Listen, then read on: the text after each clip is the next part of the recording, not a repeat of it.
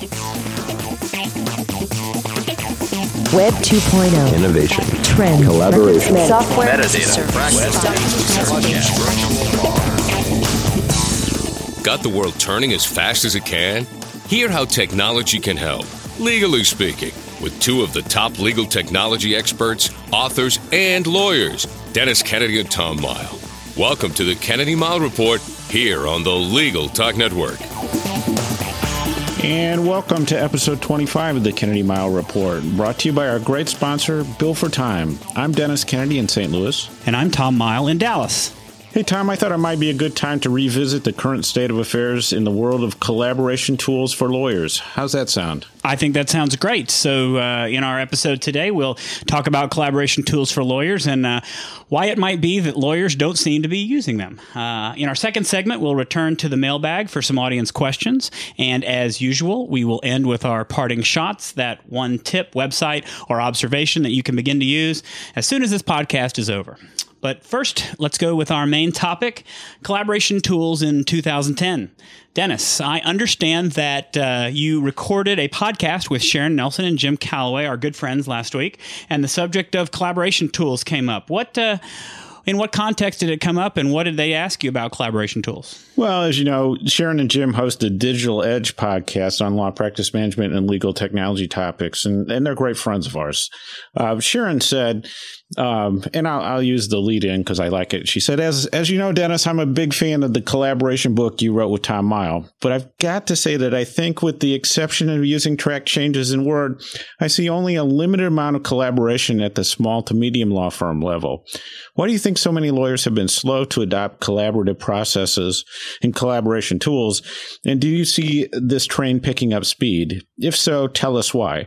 Tom, let's hear your answer, and then I'll tell you how I answered her question. Well, if you want the glib answer, it's because they haven't read our book yet. But I think that the more realistic answer, and there's a couple of reasons for this that I'm sure we'll get into in some more detail, but I still think there's a general lack of awareness in the legal community about what collaboration tools are and what they mean. I have, for a legal event that we're doing here in Dallas, just been setting up some very basic Google Docs, and it is like pulling teeth getting the other lawyers to use them. I get emails saying, I don't know how to use this. I'm not familiar with it. Once I show them that it's just a website that you can put information into, they are shocked and amazed. But I really think there's a lack of awareness in these types of tools.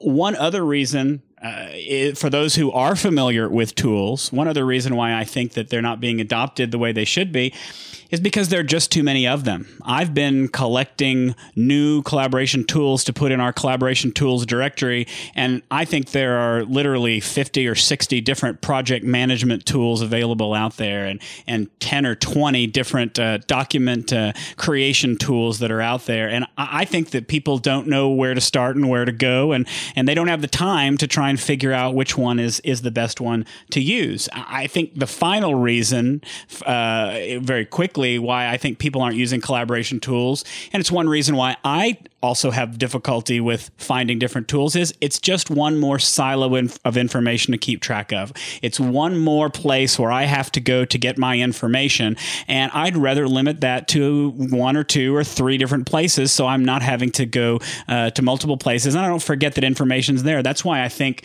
I wind up back at email more often. I think that's why people end up at email. I think I do better than most at keeping my documents and my other information in other formats. But those are the three big reasons why I think lawyers aren't using it. How did I compare to your answer? You know, I think you gave a very similar answer to mine, but in the reverse order.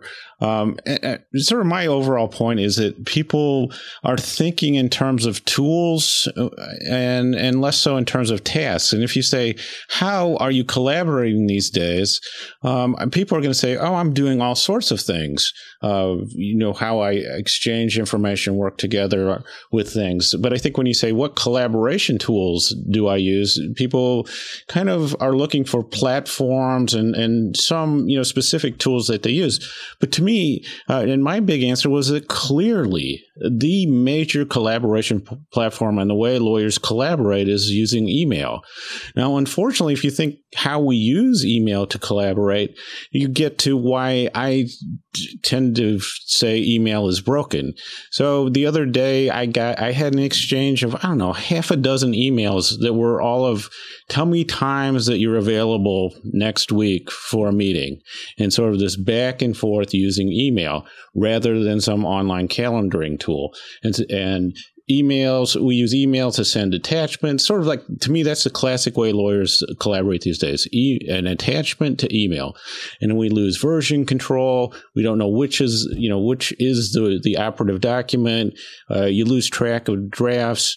And then I think the second collaboration tool people really identify with these days is track changes. I think Sharon has a great point there. But I think it really comes back to our point in the book was that lawyers are collaborating all the time. You just might not think of it in ways in terms of specific collaboration tools. And Tom, I would go back to me, one of the key points we made in our book is that people really need to step back. And I hate using the term audit, especially this close to tax time. But I think if you step back and you say, how am I actually working with other people? And what software, what internet tools do I use? And you write that down over a period of a couple of days, it's going to be a revelation to you and will help you understand what ways you do collaborate and where new tools might fit into what you're doing. I want to challenge that concept just a little bit and say that I would bet that there are a lot of lawyers out there who are saying right now, I don't have the time to do that. I'm not going to think about taking an audit. Auditing is painful enough as it is when I have to do it for regulatory reasons. Why do I want to do this now? And so maybe I could, at the risk of saying something out of place, suggest a shortcut to it, a different way of dealing with it. And that is, figure out something that you're doing right now that's not efficient. Is it meeting scheduling? Are you tired of emailing back and forth with people, and having that go back and forth over days and sometimes weeks of time just to schedule a meeting? Are there other issues where you wish that the way that you work with people could be done better? Just pick one. Pick one thing and then find a tool that can help solve the problem, because I guarantee you there are tools out there for just about every type of collaboration you can think of. Let's take meeting scheduling. Yeah, I was saying I would guarantee that where you feel the pain is going to be one of your frustrations you're having with email. So, to me, like I said, when I go through this exchange of emails over, what time are you free to have a conference call? I'm like, this is not really the best use of this. And so, then when people do use some kind of online scheduling tool with me, even in an informal setting or in some bar association activity, it's just great, because then, especially on the big conference calls, because you could get a ton of emails in the old days. Now you just check off some boxes with times that you're available, and then you get an invitation and you look on your calendar, you go like, oh my God, they scheduled a meeting for a time I'm available. And it just makes a world of difference. Well, I think so too. I think another good way for people to dive in and start checking things out is look at the tools you already have. Are you interested in finding a new way to work on documents that are already in PDF? Let's say you've gone beyond track changes in Word and you've got PDF files. Are you familiar with the collaboration tools that are already within Adobe Acrobat? Are there other software tools that you use that have recently introduced collaboration features in their newest upgrades of their tools? You probably have a lot of collaboration tools sitting on your desktop right now, and you just don't know about it. Just go and look and find one and start using it. Well, and I think that if you look at the marketing materials on almost every new software that's coming out, they're definitely focusing on the new collaboration features they have. That's a big thing about Office 2010. So I think you're right. If you take a look at what you're using and what tools for collaboration are in there, that can be a big eye opener. The other thing is I think that people are underestimating how much collaboration and collaboration tools have come into our environment. And to me, me, that's this new emphasis that you see everywhere on cloud computing is that, to me, collaboration tools are really cloud computing tools. And the internet tools that you use, from web conferencing to, the Google Docs where you could, jointly create and edit documents, all those things are happening on the internet. That's cloud computing in its essence. And I don't think that lawyers would be moving to the cloud in serious ways unless it offered these tools where you have the ways to actually work together and to get your work done when you're working with a group of people. I don't know, maybe that's sort of a new idea I had, Tom. I don't know how you react to that, because I don't think we've talked about that notion before. But I think that it is this sense of collaboration that's driving the interest in cloud computing. Oh, well, I think that's absolutely true. Although when I read your notes for the show, I wanted to say, is it really the way around? Is it cloud computing that's opened up lawyers thinking about collaboration tools? Which came first there? I think that they are to some extent driving each other, and most of the collaboration tools are indeed cloud products that people are using. We're about out of time on this topic, so I'm going to offer up two ideas that I think that people need to think about and things that you can start doing right now. The first is, if you are looking at different types of collaboration tools, find a place to reduce your silo content. Find a way to reduce it. For example, if you have a number of tools that you're using, create a start page, an iGoogle page, or one of the other major start pages where you can access all of those tools from one place. Obviously, if you're working in a big firm, you might be able to access all your collaboration tools from an intranet dashboard. You might be able to get the IT department to set something up for you, or within SharePoint, something like that. Find a place where you can get to all of the tools all in one place. Again, like I said, out of sight is out of mind, and you don't want to do that with your tools. The second tip is really practical. Take a look at our collaboration tools directory. We'll have a link in the show notes. We list a large number of different types of collaboration tools in 15 to 20 different categories. Just go in and find one or two and just try it. Take a look at it, see if it can impact the way that you work with people better and smarter. Dennis, any last tips for the group? Yeah, I mean, I would echo what you were saying with the director we've put together and keeping an eye on what's out there. It seems like I know in your shared Google Reader, you definitely share some items on collaboration tools a couple times a week. So there's a lot of new tools out there. And I think that people should be especially interested in what's coming up in the new Office suites like Office 2010 and the emphasis on collaboration. So, keeping your eyes open, looking for some areas, I would say especially in email, where is email really frustrating? And is there a collaboration tool, even a simple one, a simple free one that could help you in that area? I also think the impact of the economy, tightened budgets, less travel is pushing us more toward the collaboration tools. And, so I think there's a lot of opportunity if people think carefully, try a few things. And I think, as always, collaboration is actually a team effort. And if you don't pick the collaboration tool, the person you're working with will. So I think it's better to lead than follow. And if you find good tools, offer them to your clients and the other people you work with. And it's a great area to take the initiative, I think, in technology. Before we move on to our next segment, let's take a quick break with a few words from the Legal Talk Network and our sponsor, Bill for Time.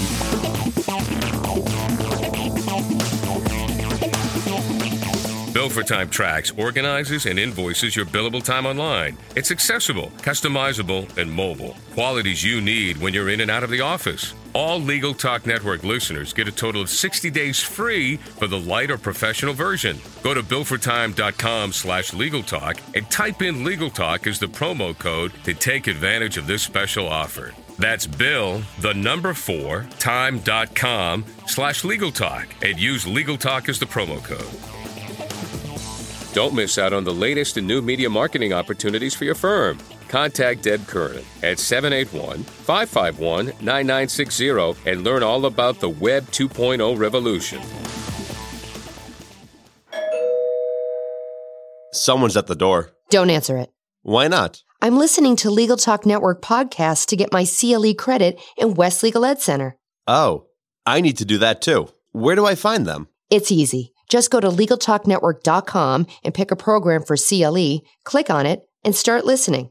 Or go to WestLegalEdCenter.com and choose from any of the Legal Talk Network programs available for CLE.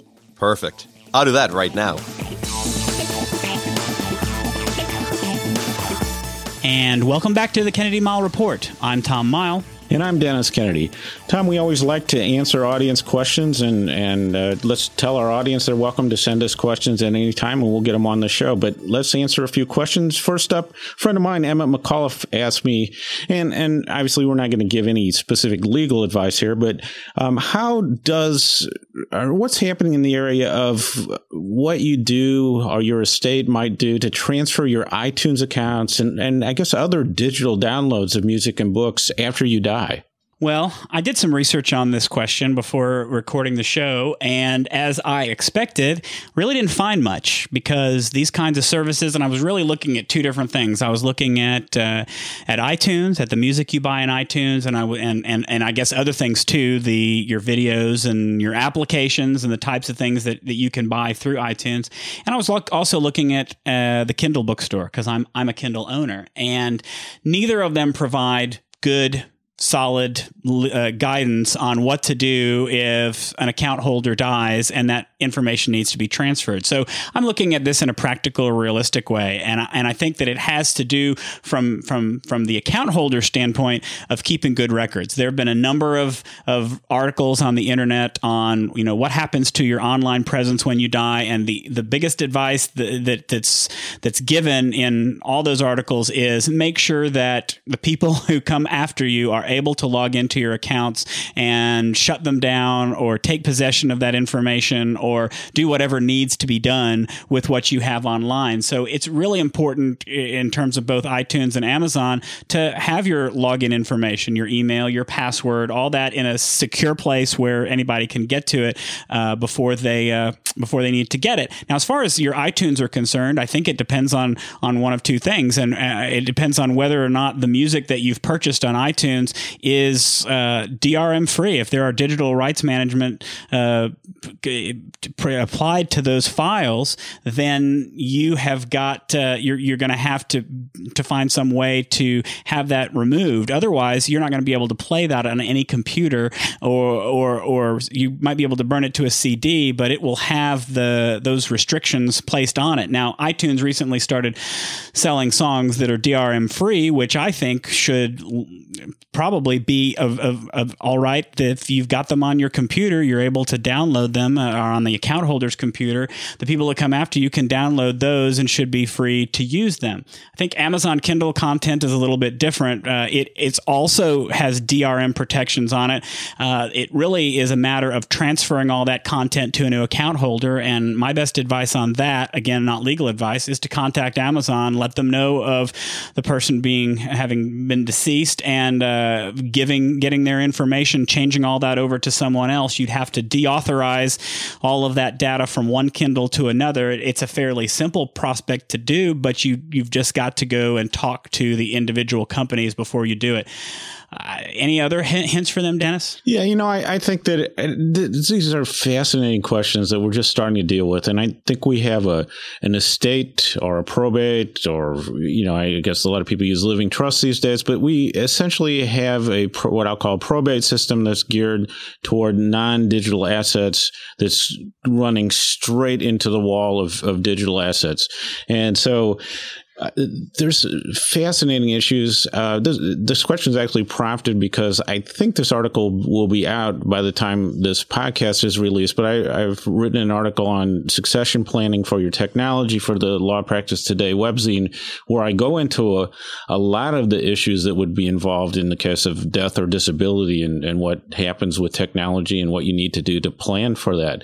But I think you're right, Tom. I think that it's a new area. We'll gradually learn better what we're going to do. And there's a zillion questions that will come up. But I think probably looking back on my past practice in the estate planning area, I would say get yourself some extra death certificates and be prepared to make phone calls to Apple and Amazon, Facebook, all these other places.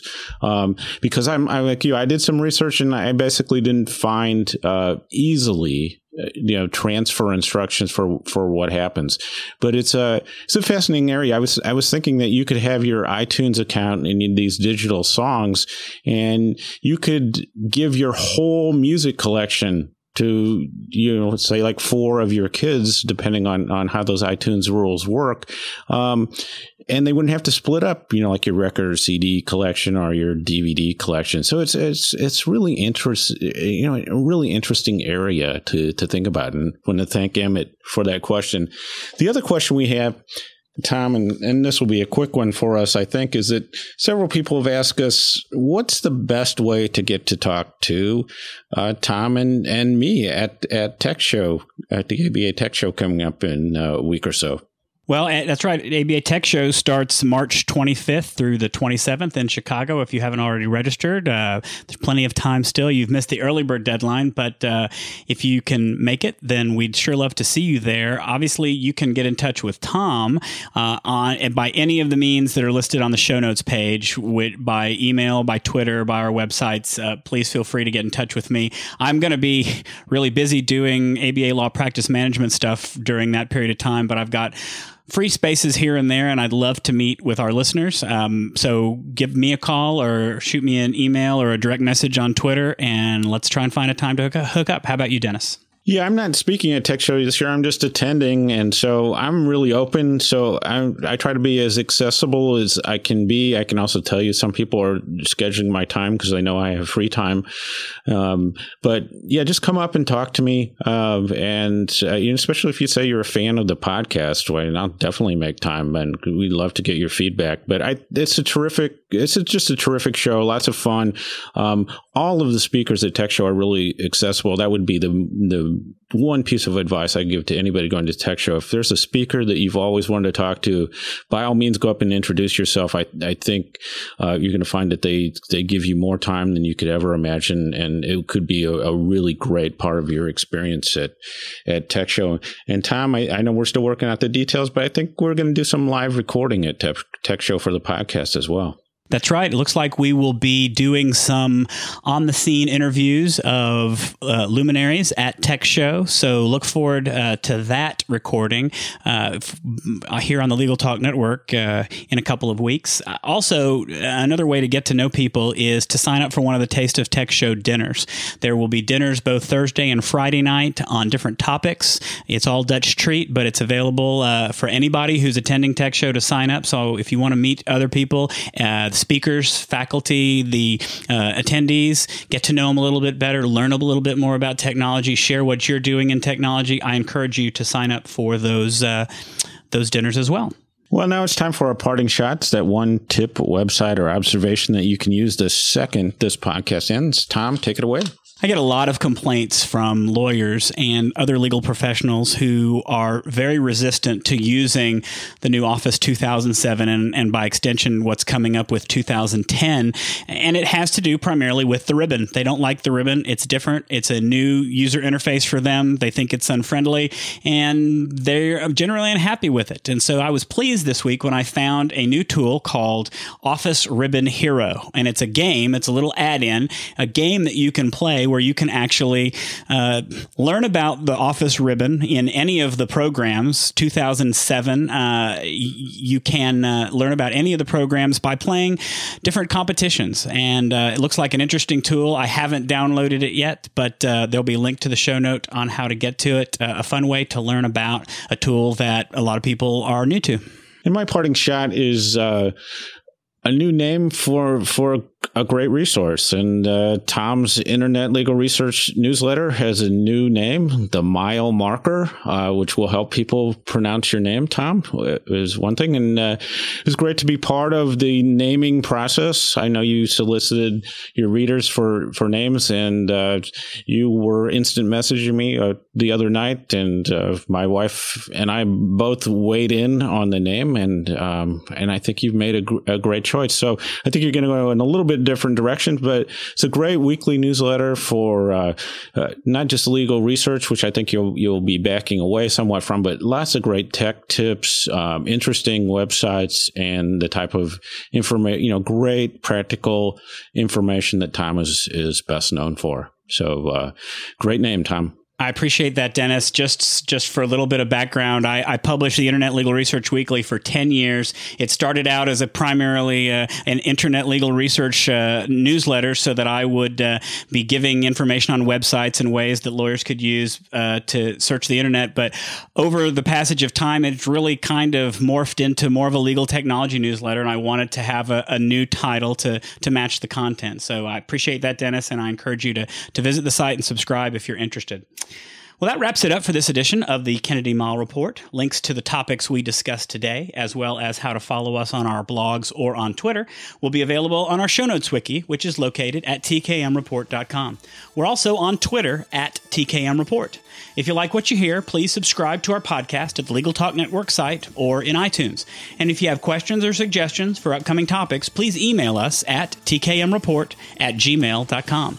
So until the next podcast, I'm Tom Miles. And I'm Dennis Kennedy, and you've been listening to the Kennedy Miles Report on the Legal Talk Network, the premier online legal media network. Add the Kennedy Miles Report to your collaboration toolbox. Thanks for listening to the Kennedy Miles Report. Check out Dennis and Tom's book, The Lawyer's Guide to Collaboration Tools and Technologies, Smart Ways to Work Together, from ABA Books or Amazon. And join us every other week for another edition of the Kennedy Miles Report, only on the Legal Talk Network.